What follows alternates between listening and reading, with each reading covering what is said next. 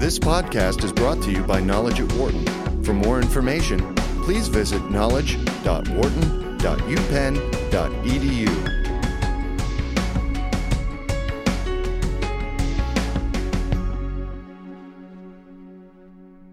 The vote was overwhelming. Greek citizens said no in a resounding manner to the current bailout being offered by the Eurozone. More than 61% of those people who voted said the creditors' demands were not acceptable in their minds. And in order to get a deal done, Greece's finance minister, Yanis Varoufakis, has resigned. He was seen as a bit of an issue in trying to get a deal done.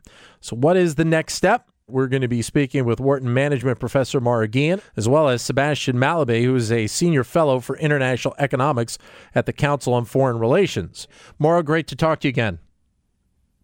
Thanks for having me. Great. Sebastian, nice to have you on the show. Thank you very much for coming on. Yeah, good to be here. Thank you. Well, Maura, you had a chance to listen to my friend Alpida, and I guess in some respects, we've seen all of the articles out there, but not a lot has really touched on this level of corruption within the Greek government. Well, there's been, I think, very well-documented reports over the last 5 years about the excesses. And by the way, also the inability of the Greek government to collect taxes. I mean, Greece is, I think, becoming very quickly an example of a failed state. You know, not to the same extent as Somalia or Iraq, but it is a failed state. A government that doesn't collect taxes, a government that cannot make things happen for its citizens. And unfortunately, this populist government that came into office in January has made matters worse. So, yes, I entirely agree. This is a major problem, and this is why the Europeans don't trust the Greeks anymore. What's Sebastian, what's really the main thing that needs to be changed right now to try and at least start to turn the corner for Greece? You know, I think it might be almost too late for that because trust has been eroded so completely. The Greek leadership since the election in January has, twisted and turned, sort of said it wanted to negotiate and then accused its negotiating partners of blackmail. The Greek media has portrayed the Germans as Nazis. I mean, there's so much ill will and so low credibility that even if, Tsipras, the prime minister, said, he wants to accept XYZ terms and promise the following reforms tomorrow, I simply don't think anybody in the creditor group would believe him. The interesting thing is that I guess Mr. Tsipras was quoted as saying that he believes it will be easier now to get a deal done than it was last week. Do you believe that? Well, I think he's kidding himself. Yeah. And for the following reason. I mean, he seems to believe that the binding constraint on concessions from Germany and the creditors was some perception that, he didn't have democratic legitimacy within Greece. And now that that's been reinforced by this referendum, which he won handily, that, now people will talk to him. Well, that was completely wrong in the first place. The problem was not Greek politics and the perception of his democratic mandate. The problem was German politics and the fact that nobody in Germany wants to give money to a government that they perceive as wasting it. Yeah. And that's the problem why Angela Merkel won't go further in cutting the Greeks, a better deal. Maura, did the vote really? Did it surprise you? One, and two, what does it really mean? The referendum vote yesterday. Well, this was mostly for, as was just mentioned, for internal consumption. Yeah. So meaning the prime minister was, losing control over his own party, right, and wanted to get a, popular support for his approach to the negotiations. Now, it also sends a very powerful signal to the rest of Europe in the sense that this government is not willing to live up to its responsibilities and to negotiate in good faith, but rather what it wants to do is to turn everything into a referendum and to frame every issue in terms of Greek's national honor. And this is not about honor. This is about, debt. It's about finding a solution to a very difficult situation. Now, having said all of that, I'd hope that at some point we'll also talk about Germany and whether the Germans are actually doing everything that they should be doing. Because I think, it is, I think, absolutely fair to criticize Greece, but there's also a few issues with the position that the Germans have adopted over this crisis. Well, and that's a good point because as I mentioned before, some of this does fall on the countries in the Eurozone in terms of their approach and really how they view this problem, Maura. Well, no, absolutely. I mean, and the issue is that they don't want to set a precedent. They don't want to, let the Greeks take the money without engaging in the structural reforms. But at the same time, we have to remember that Greece has been going through a recession for the last 5.5 years, and that the economy has shrunk by 25%. Unemployment remains very high. There's no light at the end of the tunnel. And the issue is that when you have so many countries in Europe that are tightly integrated in terms of trade, because their most important trading partners are other members of the same bloc, you cannot have everyone engage in austerity policy simultaneously at the same time. Because then essentially what you're doing is you're making it very hard for demand in the economy to be vigorous enough to pull all of these economies out of recession. So what I've been advocating for, but the Germans don't want to do it, is for the surplus economies like Germany, Holland, and so on and so forth, to raise their wages so that workers have more money to spend, and also to avoid balancing their own budgets, right? Mm-hmm. Because once again, if everybody engages in austerity at the same time, where is the demand going to come from, right? Sure. We need demand in the economy in order for it to grow. We're joined on the phone by Mauro Guillen, Wharton professor, and then also by Sebastian Malabé, who is a senior fellow for international economics at the Council on Foreign Relations. We're talking about the referendum vote that happened yesterday in Greece, the Greeks voting no to the measures that were put forth by the creditors in terms of the path that they would like to see followed for the potential bailout of the country, or continued bailout of the country. Sebastian, then what's the next step in this process right now? Because obviously the European countries have said we can't go down this path again. Right. So there's sort of 3 or 4 things happening simultaneously. The first is that the Greek government says it wants to carry on negotiating, and so presumably will come up with some sort of statement about how they see the next step. So that's the political initiative from Greece. The second is from the European creditor leaders, who are going to have to sort of figure out, what their next step is, what they expect from Greece.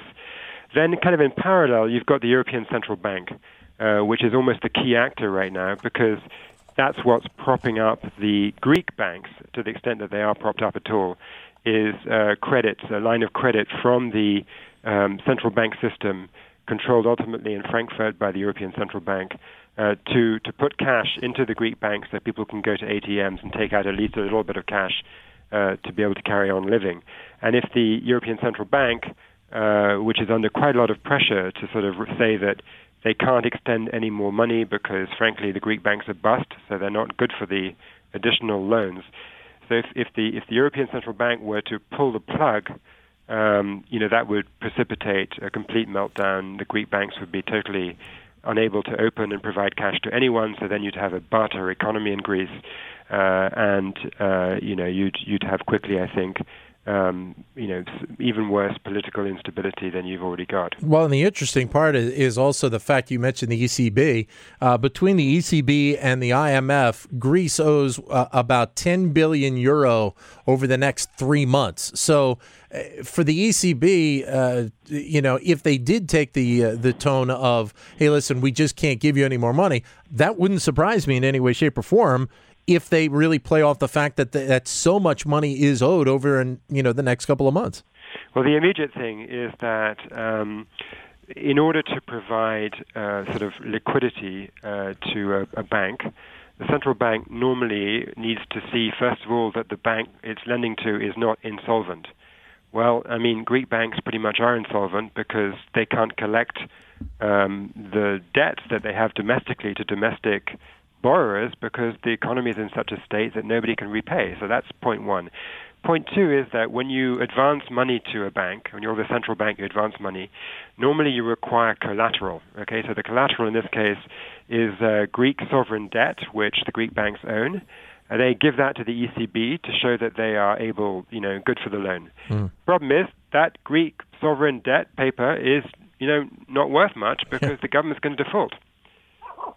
What do you see as really the next step for Greece here? Because we keep hearing about whether or not Greece will actually leave the Eurozone and go out on their own. Is that growing as a possibility, do you think, Sebastian?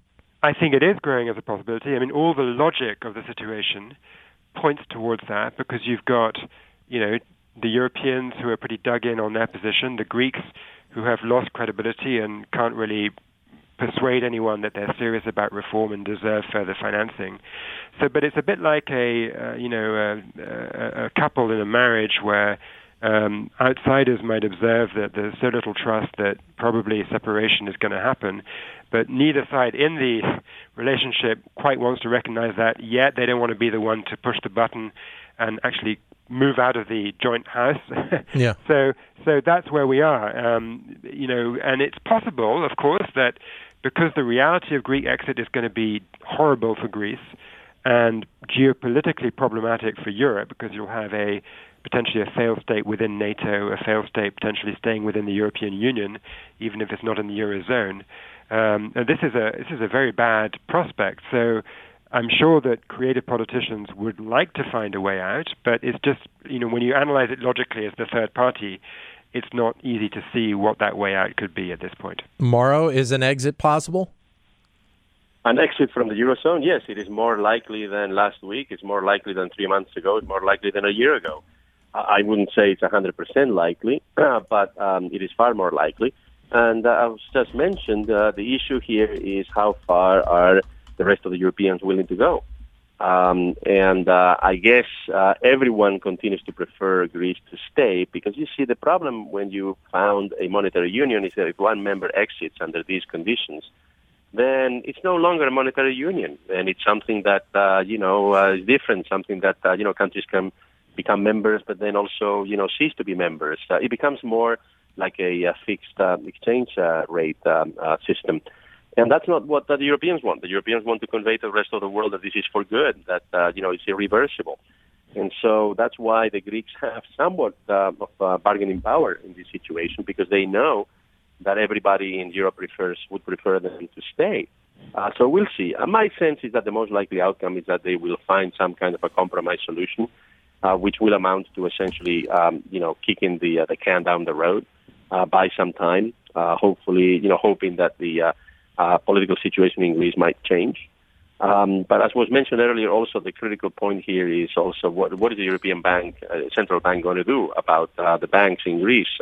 They need to support them, because otherwise the entire financial system in Greece, along with the economy, would collapse no matter what the IMF or the European Union does. I thought for a possibility, Mauro, that the fact that the banks in Greece had to shut down last week, that would really be a call to the citizens of Greece that this government is making some mistakes that need to be corrected immediately. It doesn't seem like that's the case. Am I right on that? I'm sorry, but I didn't understand the question. Well, with the banks closing, usually when you have the banks themselves shutting down and people only being able to the citizens of this country being only able to get out a small amount of money at a time, I thought there would be much more of an uproar against the government, and it doesn't seem like that's happened.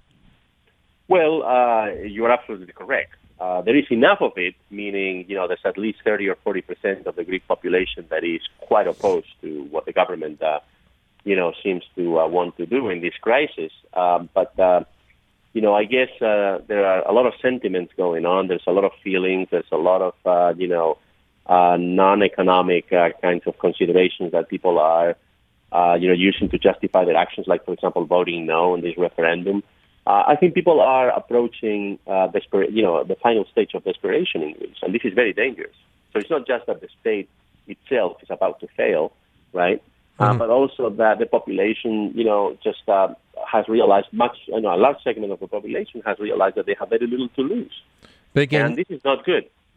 This is a really bad situation, because when people feel that they don't have anything to lose, they can be very irrational. But again, I believe you said a moment ago that you believe that the European leaders don't want to see Greece leave the Eurozone. Absolutely not. No, this has been repeated many times by the different leaders, not just Germany and France, but also Spain, Portugal, Italy. The governments in the other European capitals want Greece to stay, because once again, it would be a major setback for the European project if one of the members of the Eurozone were to leave. because it would no longer be a monetary union. It would be something else.